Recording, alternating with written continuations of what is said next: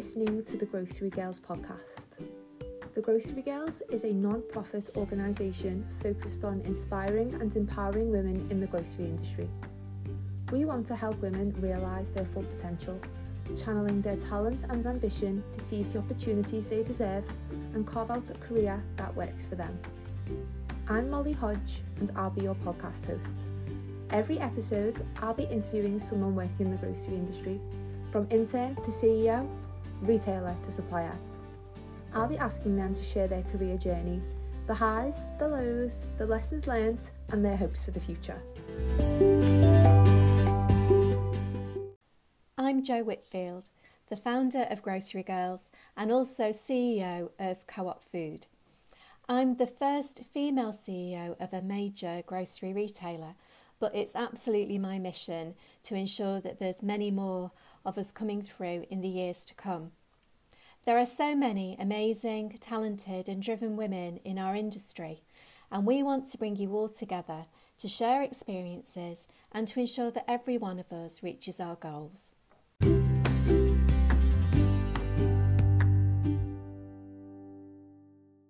Hi everyone, and welcome to our brand new series of the Grocery Girls podcast. If you're a new listener, hi, welcome and thank you for joining us. If you're a regular listener, you'll probably be thinking things sound a little bit different around here. So I'm Molly and I've recently taken over from Hester as the communications partner for Grocery Girls, which also means I'm the new host of the Grocery Girls podcast. Don't worry, it's not the last you've heard of Hester. She's sticking around for the next couple of episodes before she officially hands over the reins to myself. So this series, it's all about doing things differently. We're focusing on people who've made different choices and followed paths less trodden through their careers. So to kick things off, this week, Hester is interviewing the fantastic Sam Akinluyi. I think it's safe to say Sam knows his way around the FMCG sector, having previously worked for Nestlé and Mars, and as of last month, he became the UK and Ireland Managing Director at Innocent Drinks. However, what sets Sam apart is all the work he's done as the co-founder at PSALT, a non-profit which works within retail to increase talent from different backgrounds and underrepresented communities. So, without further ado, let's hand over to Hester and Sam.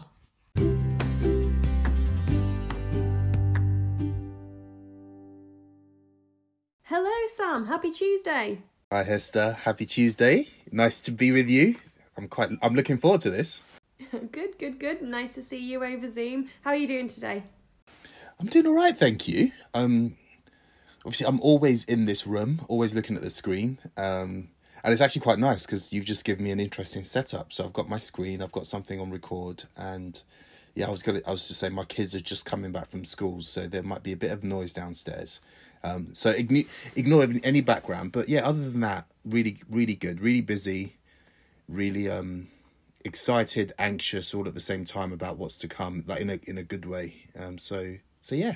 Oh, great, fab to hear. So I'm sure our listeners are very, very intrigued after that opening. So for their benefit, I'm not gonna say anything. Can you please tell us your full name, who you are, what you do? That would be great. Great. So my full name, I've actually got 6 or 7 middle names. So I'll just give you my shortened full name. No, give us the full name. No, I actually can't remember all of them. That's the scary thing. But Samuel Oluwapelumi Akinluyi. So Sam for short, to a lot of people's reliefs. But yeah, Samuel Oluwapelumi Akinluyi is my full name. I run, I guess, an organisation or a group. I'm not really sure what to call it, but we're called SALT. And we are focused on really helping people and making things possible for people. And I'm sure we'll go into that in a bit more detail as we have a conversation. But my background's in consumer goods. I kind of grew up in consumer goods from leaving university, before university, to leaving university and up until about 3 years ago, I was in, I would say, corporate consumer goods, the FMCG industry.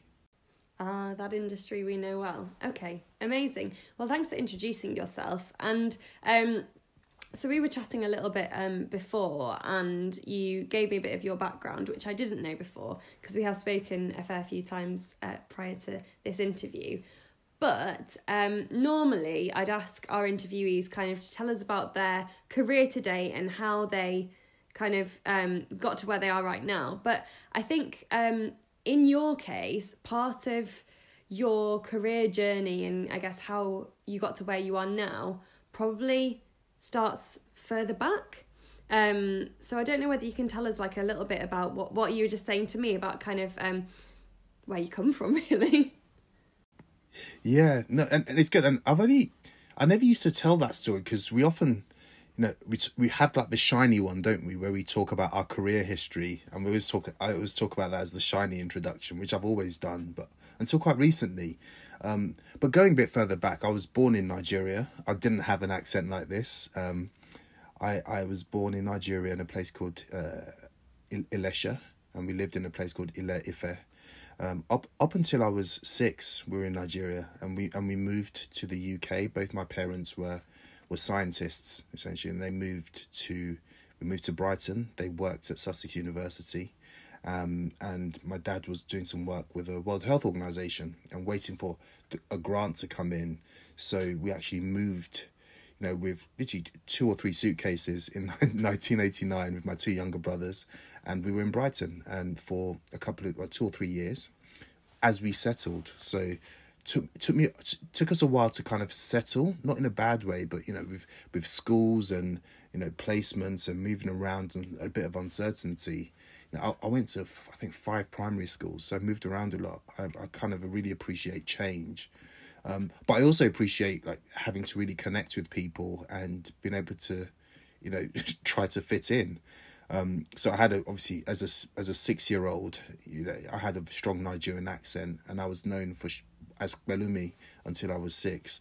But I remember in the playground, as soon as I used my first name, or the name that I was always known as until that point, and the kids kind of laughed and couldn't really understand. I think that was my journey to start to look to be accepted and fit in. So I was known as Sam. From that point on, that was the decision. I went home known as Sam. Lived in Brighton for a bit, and my mum became a teacher, and my dad became a university lecturer in sort of southeast London, Kent. So we moved there, and that's where I kind of grew up and spent most of my life. Went to the local comprehensive school, which is kind of closed down and reopened again. It was interesting. It was great. And at sixth form, when a lot of my friends left before sixth form, they didn't really pursue further education. But from a Nigerian background, with a Nigerian background, that's not an option.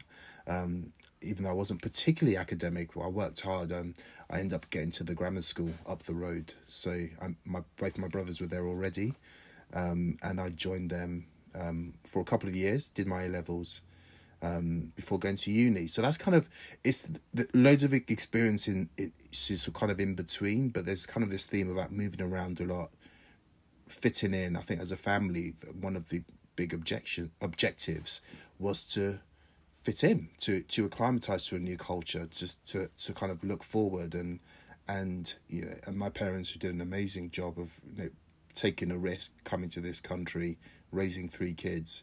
We kind of, that's something that's always been a theme through certainly my life, is fitting in, and I don't think that's always great, which I know we'll probably come on to talk about. But I went to uni.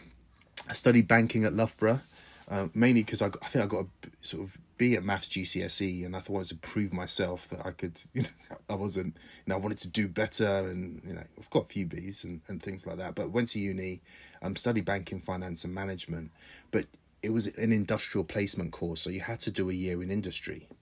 And the first job that came up was at Nestle, and I was like, well, I thought I was going to go into banking, but I knew the Nestle building because I grew up very close to Croydon. And if anyone lives or knows about Nestle or Croydon, it was just this big beacon, this big sort of 23 floor place in Croydon. Does it just smell of chocolate?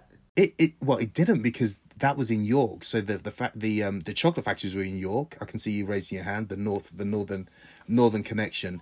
I grew up just outside York, and my memories as a child of, so there's the Nestle factory, and then there's also the like Rowntree's. So is it Rowntree's?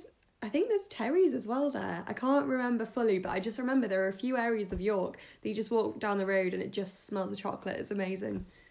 Yeah, I've been up there a few times. Smells chocolate. You smell the polo mints as well sometimes, and but yeah. So and that's how I ended up in the industry. There was never a plan to, but it was the first job that came up, and it made sense for me to basically live at home. My younger brother was going to university, so if I could live at home and save up the little amount we got paid at that time for a year in industries, I could sort of have some spending money for my final year, and it just made a lot of things quite easier.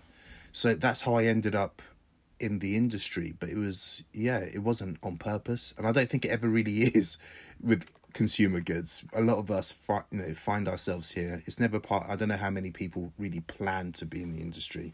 But once we're in, you think, actually, it's a good place to be. Yeah, cool. And we'll come on to it later, but that's something that you're looking to change as well, isn't it? Absolutely. And then so you finished your degree, and then what, did you go back to Nestle? Were you kind of offered a role, or?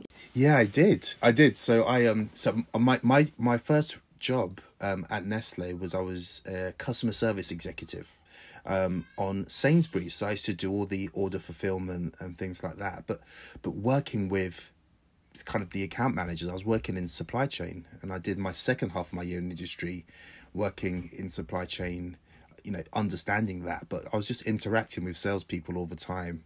I was playing rugby quite seriously at the time as well, and I was just getting to know people, and I realised that sales was quite a good place for me. I love people. I like making connections with people. So just before I left, I walked up to the sales director, Vince Robinson. Hopefully he'll remember if he ever is. And I said, I want a job at the end of it. So I was interviewed by a couple of people, and it's always great it would always great to feel like you've got a job. When you go back for your final year, the uncertainty that I know a lot of people are going through right now. But yeah, I interviewed, and I went in as a direct entry. So there was no grad scheme at the time, and I was just a direct entry. I became a national account executive, so doing the administration for one of the sales team and an account manager. So I came back in directly into here, moved back home, and yeah, just kind of worked my way. I guess not what my way up through the sales function within Nestle. Cool. And so how long were you at Nestle for? I was at Nestle altogether for like 7 or 8 years, including the year in industry, and I met my wife there, who still works at Nestle, and yes, I was there. So I did the account exec role, the junior roles, and I got given my first accounts to look after, and there was a really clear route through. It was really prescribed. Not that was a bad thing at that time. So jumped from account to account, then moved into a more strategic role, like looking after brands commercially, and I ended up kind of looking after or sort of overseeing the Nescafe part of the business from a strategic sales perspective, towards the end. So that's what I did then. And then I got to an age, Hester, where I don't know, it was I felt like I could almost, maybe there was an arrogance and there was a naivety, which is I could do anything. I want to go and really try and make a change. I didn't feel like I was doing that as much as I could do. I loved the guys at Nestle. It's where I grew up. I'm still close to a lot of them, but yeah, I wanted to go to somewhere where I can make a difference. And I actually went to a company called General Mills, who've got amazing brands, but they were just a lot smaller at the time, and I just wanted that change. So I went there, and I ended up looking after 3 of their brands commercially. One called Betty Crocker, cake mixes. One called Just Roll, which is like pastry and stuff like that. I can see you nodding. Which I love the fact. So all Just Roll, is this right? You might not know. I'm not sure how many years we're going back, but all Just Roll now is totally vegan. Is it? You see, that we did talk about vegan at the time, but this was a little while ago. So I mean, I'm going back to maybe 9 years ago, and I don't know, the trend wasn't as strong as it was right now, so I wouldn't be surprised at all. And I also looked after Haagen-Dazs as well, so it's a real mix. So looked after those, so setting the targets, writing the commercial strategy, those things. And I just wanted to get out of FMCG after that, and I wanted to change. Even though my wife was pregnant with our first child, Ruby, I was working with startups, so I got this real interest in working with people who were creating things, and there was two of my brother's friends, Cambridge grads, really bright guys, had come up with this amazing technology, and I'd been kind of helping them, advising on the side, and I just thought, actually, let me just join them. So I joined them, and in my naivety, I was like, right, it's fine, I'll get paid in a few months. In fact, I might get paid straight away, so it's not a problem. And, I've got a kid on the way, but it's all going to be fine. And yeah, that is quite a naive perspective when you work for a startup, it turns out. So a few months came and went. I was working in Old Street, thinking I was quite hip and cool, meeting some very interesting people, like technology. I even went out to Silicon Valley just to sell the technology and try and get people interested. But as my wife got more and more pregnant, you realise that we have to make some other decisions. And I actually started applying to go back to what I knew, which is FMCG. And I applied to Mars, thinking I don't really want to go and work for Mars because I know the chocolate category from afar. I know how tough it is, how competitive it is, but also, is there any growth there? But I interviewed anyway for what was called the commercial strategy controller job. Actually, it was a commercial strategy director job, and I got the role, which was great. And however, someone who's a really good friend of mine, a lady called Anna Johnson, who she's fantastic. She does a lot of work on the female career, and she's based now in New Zealand. She was coming back from maternity, and they actually gave her that role and asked if I was still interested in joining. And with a very pregnant wife, I was like, yep, I'll still take the role. So I started, and when my oldest daughter was 2 weeks old, so it cut it quite fine. But I had 5 great years, over 5 years at Mars, so ended up taking the commercial strategy director role, and then I became the grocery sales director in the UK. So all our major multiple customers and online came under my department, my team's remit. So that's kind of I've kind of gone over quite a lot. Sort of summarised 15, 16 years. But yeah, so that was where I kind of got to in my corporate career. Yeah.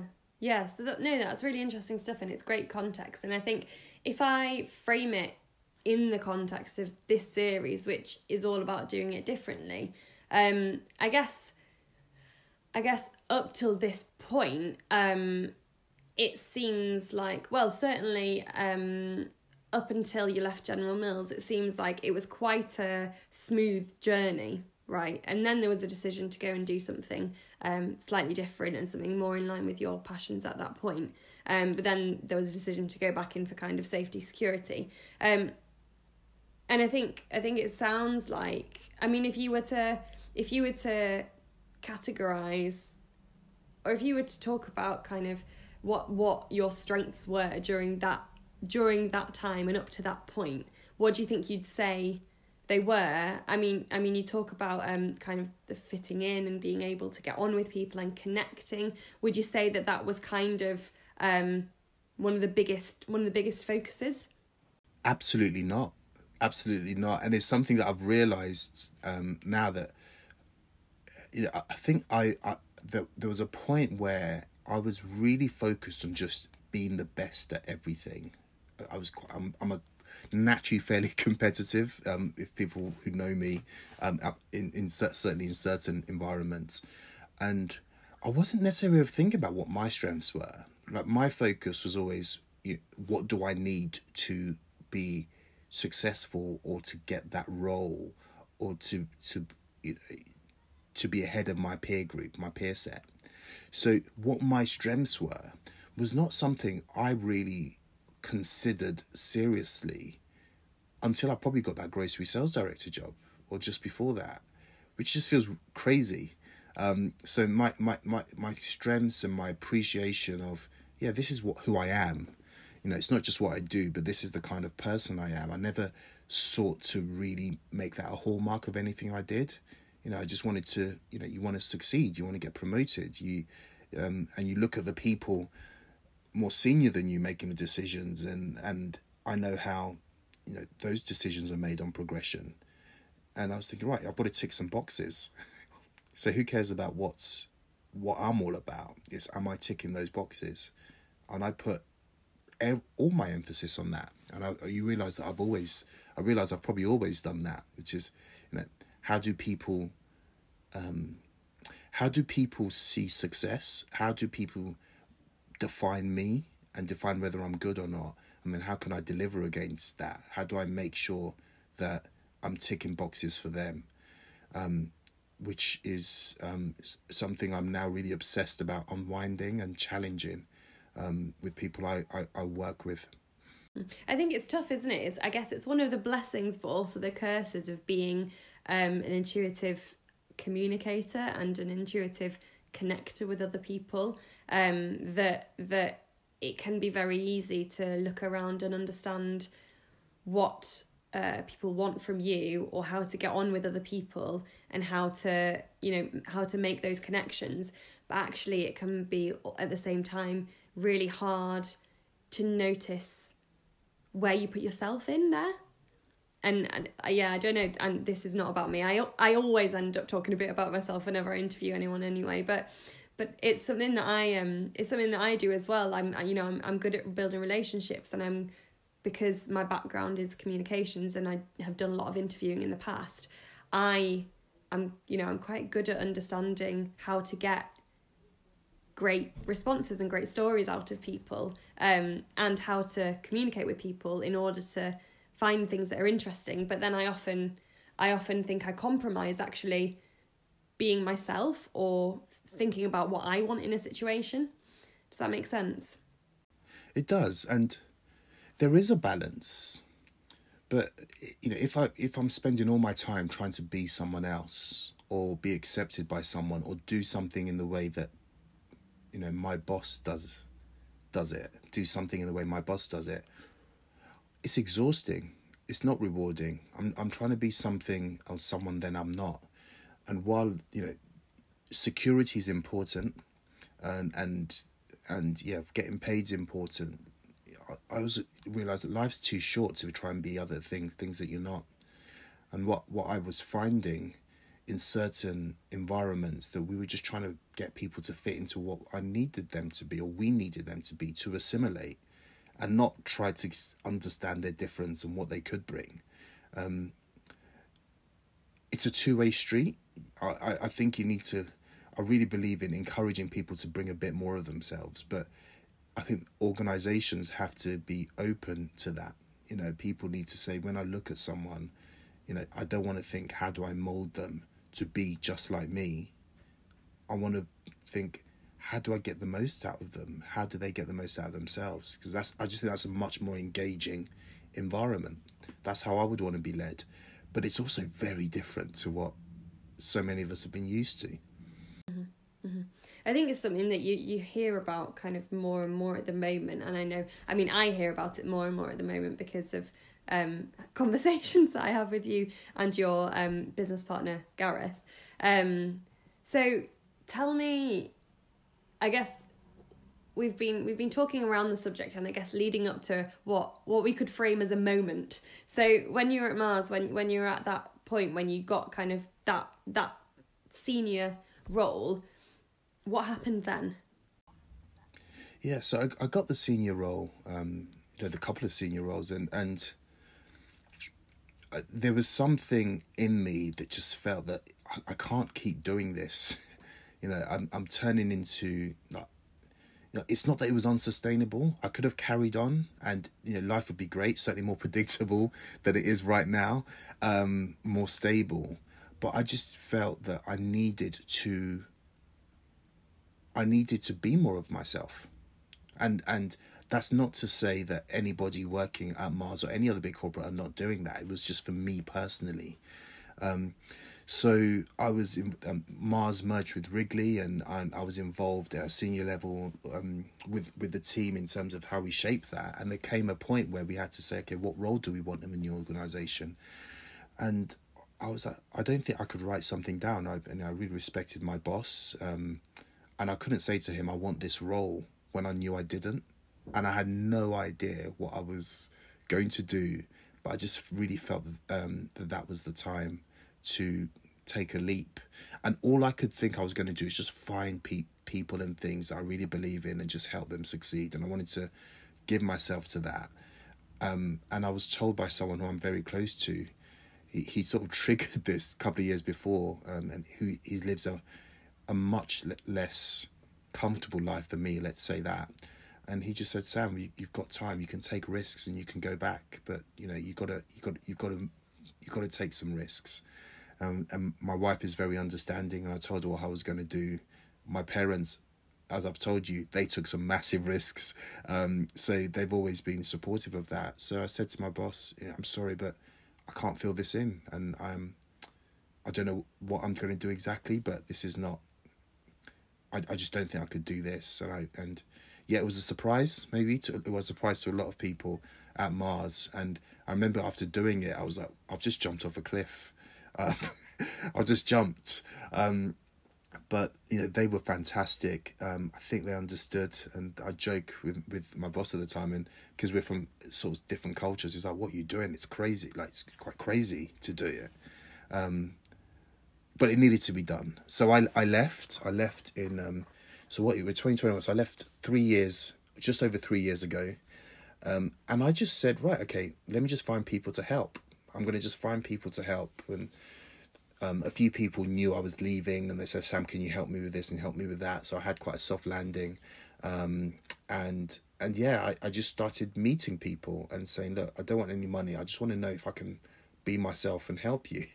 And, I don't want any exchange. I don't want any financial exchange. I just want to give myself and see how I can help, without being in some kind of contract or constraint. And I did that for a few months, actually. And I met some amazing people, and and who I still know now. Amazing. And I think so that's what I would say, possibly one part to SALT. So I guess that journey has led to where you are now, and I want to hear a little bit more about SALT in a sec. But I think there's another part to that moment that we've discussed before, which was kind of looking around you and realising something about the community that you were within as well, which has also led on to where you've taken SALT. Absolutely. So SALT, and I think the timing of this is quite important, actually. So SALT was kind of just a business account. Like the idea of SALT is an invisible, well, it's not invisible. When you put it on a product or food, it enhances it. The whole idea of SALT is it enhances things that are already good, and we put a silent P in front of it just there's a story behind that we don't need to go into. But this idea of SALT was that, and I just wanted to. It's something I've always wanted to do, just help and enhance things. But the big trigger for what it is turning into right now was the George Floyd atrocities. I was never someone who really pushed for diversity or was really even aware of the importance of I guess the visibility of someone like me in such a senior role at the time. I wasn't aware of that until I had to really dig deep and reflect on how I felt about the Black Lives Matter movement of last summer. And what I realised a few things. I realised, and I asked a few people that, at the time, as far as I could see, I was the most senior black person in the UK consumer goods industry at 34. Maybe slightly earlier than that. There was that I could see, certainly in the roles I had. And I asked around, and I thought, wow, that's not great. That's not a particularly good thing. And I just reflected a lot. I wrote a letter. I sent it to some of my close friends in the industry, and I got a call from a friend of mine who works at Kraft Heinz, Jojo. She's the president for, amazing lady, Northern Europe. And she said, Sam, we'd love to make a difference here, but no one ever applied. No one applies for jobs. And she was right. You know, in the 15, 16 years I was in the industry, I never interviewed a single black person for a job. And I've been sat in a lot of interviews.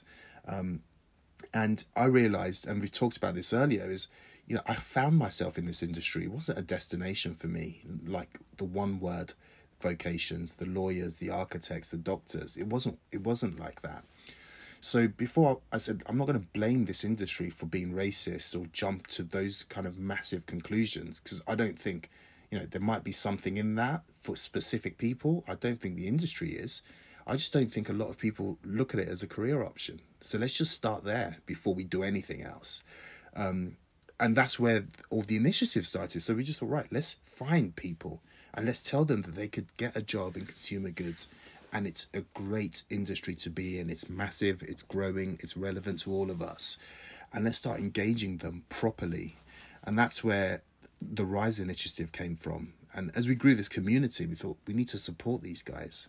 And we need to and ladies, I say guys in the general term, we need to support these people and get them to make the leap that they want to make from being a student perhaps, or maybe haven't gone to uni, to if they want to start a career in corporate FMCG. And that leap is, first of all, introduce them to it, but also help them understand it and understand what their needs are and meet them where they're at and develop them, but then ultimately get them jobs and reinvest any money in growing the community and really investing in them in any way we can, but doing it only with world-class input, like not, you know, just giving them the best with no strings attached from their perspective. So that's where it kind of started. And, you know, you realise that some of these young people are so much more impressive than I was, and I am. And I really want them to believe that, but also have really strong starts to their career. But at the same time, it's all well and good saying, right, apply for those jobs. But if, as an organisation, we're not open to the difference that this group is going to bring, then they're just going to knock. They might get the job, and then they might leave within a year or two because they can't assimilate like I did. Yeah, they could do. And we see young people, irrespective of colour, who are leaving the industry quite quickly, saying this isn't for me, and some of them do well. You know, there's some great example of people who start their own things. But you just think, actually, no, if we were more open, more open to difference, if we created environments where they could really be themselves as opposed to telling them what to be, you know, I think everybody would benefit. And a lot of products I've sold, it takes a lot to break some of those products. You know, people have built these businesses and these brands over years and years and years. Someone bringing more of themselves and showing some creativity and being themselves is not going to harm it. In fact, it could really help it. Mm-hmm. And I think that's an interesting observation. And I think a lot of it is fear. I know,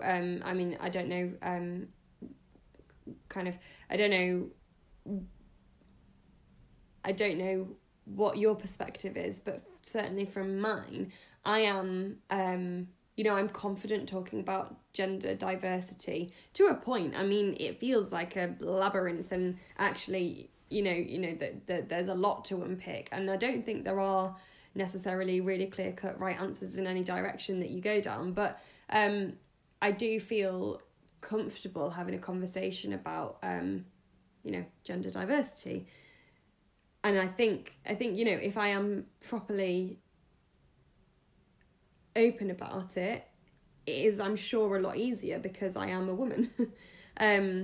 But then I think about racial diversity, and I am a white woman.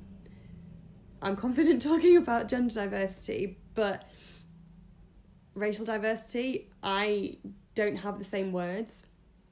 And what I do know about myself is that I am more open to being wrong and being corrected and saying, look, I don't know and I might get it wrong and I'm sorry if I do, than a lot of people I know.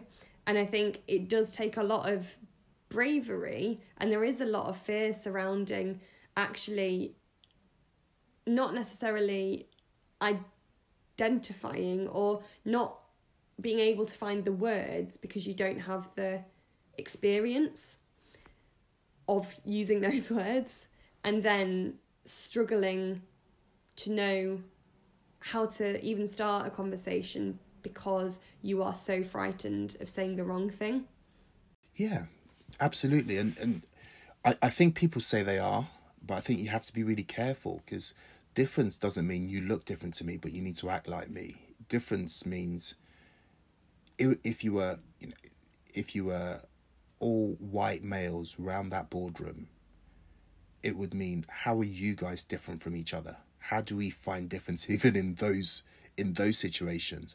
But then obviously if you have a woman coming in with different lived experiences, but it's about the individual, or a black person, it's how do you make sure that you're not telling them to be the same as you, you're asking them to be different to you. And I think that's a universal thing. We don't do that. In my experience, we haven't done that because for a variety of reasons. Maybe we're scared. Maybe we don't know how to do that. But how do you convince organisations or show organisations that being more open, as we say with this, is beneficial for everybody? Yeah, I know, that's really, really interesting. And I think you're completely right that, I guess with the Grocery Girls, our reason for being, our main reason for being that we talk about is about, inspiring and empowering women into senior leadership in grocery. But fundamentally, and far more broadly than that, our ambition is for people to be hired and people to live and work based on who they are and what they can bring to a situation, rather than any, what I would say are arbitrary defining labels. And you're completely right on that point that, in seeking to understand diversity, you lump people into groups, and then it's really, really tricky. It's really, you have to be really careful once you've created a group, view that group as like a homogenous whole.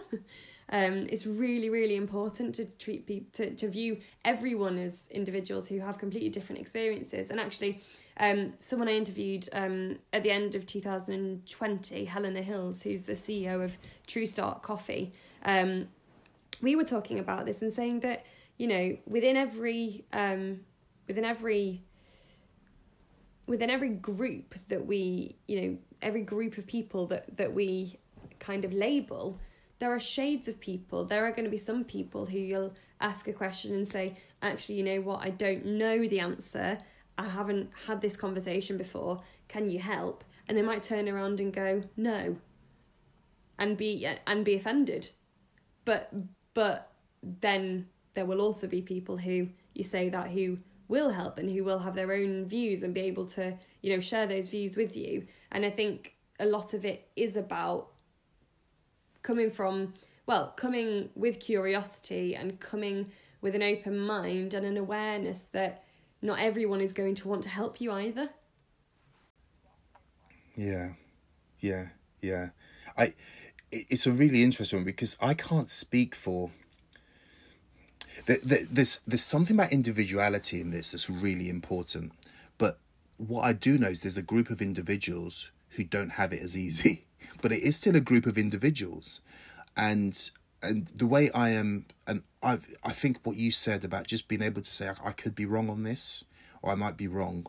But my intentions are good. I can't speak on behalf of all black people because I have different opinions to them. Even in language, I get confused. I get confused for example, let's be candid, between, coloured people and people of colour. I struggle to make that differential for me. So I always think, right, how can you make that differential for anybody else? It's going to be that, talk about eggshells. I'm walking on that eggshell and I'm black. But what I would say is just having those open conversations to say, look, I don't know what the right language is. My intentions are good. And the best conversations I've had with people who've reached out to me and say, Sam, I'm really struggling with all this, because don't all lives matter? And here's my experience of how, I may not have got that role because I wasn't a minority. And those are the best conversations I've had, because I know and I like and I respect that in the individual, but we're having a really open conversation about it, because we're both, both our intentions are right. So yeah, with some of these subjects, Esther, I don't know what the right answer is, but what I do know is individuals should bring more of themselves, and some individuals, because of the colour of their skin and other identifiers and group identifiers, it's harder. And one thing I realised I had the responsibility, and I didn't take it, and I'm doing my best now, is for people with my skin colour who aren't able to bring or show them full selves or have opportunity. I feel I've got responsibility to help, but I'm still learning at the same time. Because I do think if you ground this, and it's quite useful talking about it, if you ground this in sort of individuals, but then look at groups, you then have to then look at groups and say, I can't ignore the fact that this group of individuals, black people, for example, are underrepresented, or this group, women in the boardroom or women in senior positions, underrepresented. But that, then I think you can deal with those, at that level, and I think we can do something with that. But then, if I am in the boardroom, or if there's a woman in the boardroom, I'll be saying, as an individual, how are you bringing your whole self? How are you making sure you're not conforming to just be like the other people in the room? So there are levels to it, and I think they're both important, because at a group level, there is a job to be done, because unfortunately group identity, this whole group identity, we segregate, we judge, we look at people in certain ways. But as a result of that, our individual opportunities are damaged. And that's kind of how I see it. So, you have to look at those things, and that's why it's great. Grocery Girls, great focus. But also those individuals, one by one, how do they make sure they bring their full selves? And that's not a gender thing. That full self is not genderized, if that's the right term. It's, what are your strengths? What are your talents? What are you passionate about? Are you showing that in the boardroom? What's stopping you doing that? Are you trying to, can you be more of yourself? Can you take more of a risk? And that takes a lot of boldness and bravery to say, I'm going to be more of myself in this meeting or in this conversation. It's just harder for some people than others. Mm-hmm. Yeah, I bet. And especially people, if we're talking about what we would term senior leaders, there are people who have been in the industry or who've been working for, a few decades, a while. And 20 years ago, 10 years ago, actually expectations were different, and the opportunity and actually the almost like emphasis to bring yourself to a table wasn't there. So it's a really steep learning curve if you've got to a position of responsibility and accountability and influence. And actually, what the world is asking of you is very different to what it was asking of you all along your journey to get to where you are now. It's really... Yeah. And I think that's that observation, it shows the level of empathy that's really important. You're asking people to change that have gone through and seen, been successful based on a formula that, someone like you or like me or other people are saying, well, can we change the formula, please? We're asking quite a lot of people.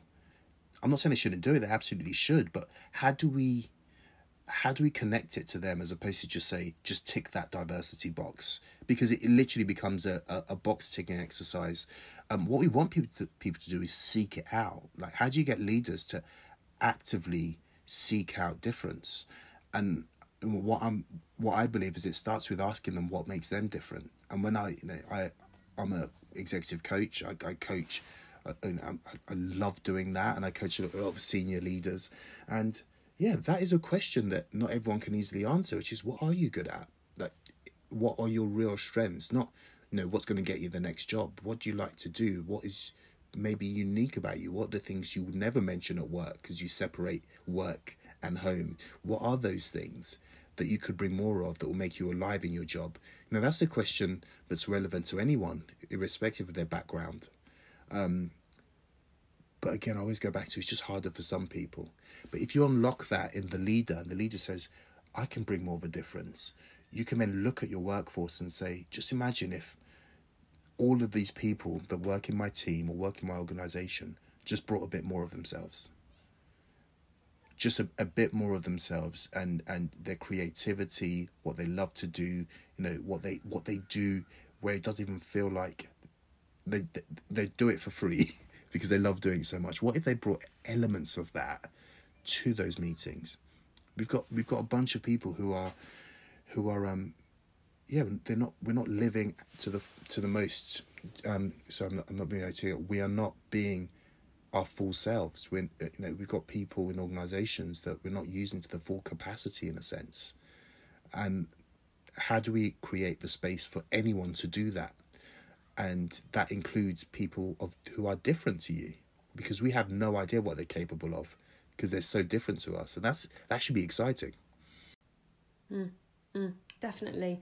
And yeah, no, that's all really, really interesting stuff. Thanks, Sam. And that is so this bit around leadership is something that you're also looking at with SALT, isn't it? So I know that you have a website going live soon, and you're going to be kind of talking about the different services that you're kind of putting under this umbrella of SALT with a P, silent P. So we first started talking about Rise, right? So what you're calling Rise, which is about giving young people opportunities and encouraging them to seek opportunities within the grocery industry, right? Yeah. And then there's so what you were just talking about then, so that kind of leadership piece is something that you're doing as well with SALT. Yes, it is. So to work through the three, I mean, if the umbrella of all of it, on all of this, or over all of this, I should say, is to make it possible for anyone, there's three things we're doing. The first thing is Rise. So it's how do you find underrepresented individuals and give them the tools, capability, confidence, and support to rise and to make the leap into probably the corporate world, into organizations, and not just to make that leap, but to do well, to thrive there, really, especially in their first 2 years, help them to really do well in that environment. And we're starting with black talent, and we're probably going to be focused on black talent for a while. Then we've got Open, and Open is, you mentioned Gareth, so Gav, one of my best friends, but also we've been talking about this for years, but the idea of working with leaders, like coaching, group facilitation, to create open environments, to create more open environments where they can be more open, they can bring more of their authentic leadership to play, and they can encourage everyone around them to do that as well. And Gav, we're using a lot of psychology, like organizational psychology, a lot of science, actually, as well as our lived experience, to create some simple models for them, to organizations to be able to do that, because you need those two to work hand in hand. Help people rise, but if they're rising, you need to open up so they can get in. And finally, and this is from a young man called Cameron Douglas, Cameron Alexander, not Cameron Douglas, who was helping us out on Salt at the Start. He raised the question: what if people want to create their own organizations, and they don't want to work for a big corporate? And that's where Salt came from. So Salt is the third part. So we've got Rise, Open, and finally, which we're launching shortly. Which the final is a sprinkle, which is using our network, using retailers and everything I can bring and my network can bring to help black-owned brands to enter the consumer goods industry. Because if you go into a Tesco, it's not Tesco's fault, but there's something not quite right, where there's only one or two black-owned brands out of the thousands of brands you can buy in a Tesco or in a Sainsbury's or online. And everyone wants to do something about it. Just a couple. So how do we find great ideas? Because great ideas can truly come from anywhere. But how do we create what we call an accelerator, which is a kind of an innovation process that's supported by industry leaders from various companies who are giving their time, but also retailers who are going to give their advice, not guaranteed to list, but get these guys ready to be investable, to have a product that's ready to go on shelf, so we can increase representation. So we're starting consumer goods because it's what I know, but it's under this premise of if you want to create your own organization, because great ideas can literally come from anywhere, but why is it that only very few filter to the top? So those are the three things that come under SALT. I'm not going to add any more because it's quite a lot, but we've got an amazing people supporting each one. So rise, open, and then add. Wonderful. Well, I think, let me see, we've been talking for about 45 minutes now, so I think that's probably a great time to bring things to a close. Whenever we interview someone, we ask them to either recommend a book that they've been reading or a role model who inspires them. I don't read that many books. I'm going to do something. I'm going to go a bit off piste on this because I've got some friends and I always challenge them because they read loads of books on how, business books and how each individual all of these guys have made it, and they've all got their little formulas of how they made it. And I think we always try to copy them. And while I want to be inspired by people, I just believe that I want people to write their own books. And so yeah, there are no books as such that I've read of late that I'm like, this is amazing. The last one I read was probably Never Split the Difference, which is an interesting negotiation book. See, I do like that. And other sort of quite technical books. But those are like the last ones I would say that I'll read a book like that. But I love that bit. I love that bit about you want people to write their own books. And I think one thing, and I know we're kind of drawing things to a close, but when you go back to talking about your initial career journey, which was through quite a prescribed route, I think that's something that we do see quite a lot in the grocery industry. There are areas where there are tangible steps and there's a clear progression to move on in your career. And I think I just think that's a really lovely point about actually maybe we should be more focusing on carving out our own paths rather than trying to analyse the decisions other people have made. No, it's an easy because it doesn't. I don't think it guarantees success. It doesn't guarantee it, but I just think when you say the word weird, I was walking with a friend and I said we just need more people who are weird. We need that. Like we need ones that that's different. But we're all really afraid to be that, and then you realise that's probably what's missing, because everyone says, "Oh, take some risks, be creative, let's do something different." But if the environment we're creating isn't conducive to that, it's not going to happen. So I just love the people who are, and I'm not there yet myself. I would love to just be myself, but I'm still kind of working out what that is, because I've spent 38 years I'm kind of uncoiling because I've spent so long trying to fit in. So I'm on the journey as well. So please don't ever assume that I've got it. I've got it sorted. We're all on a journey, aren't we? And I think being weird might not always guarantee success, but if you're being true to yourself, success isn't as important, is it? Well, it's redefined. Why is success earning six figures? Why is success having a bigger house? It might be for some people, but what about balance? What about creativity? What about family? What about enjoyment? All those things, I think so it's what is success? Redefine it. Yeah. Amazing. Right. That is a wonderful way to round off this episode. Thank you so much, Sam, for your time. It's been really, really great to talk to you, and such a great, fun, interesting conversation as always. So thank you. It's a pleasure. Thank you. Thank you very much, Esther. Thanks for having me.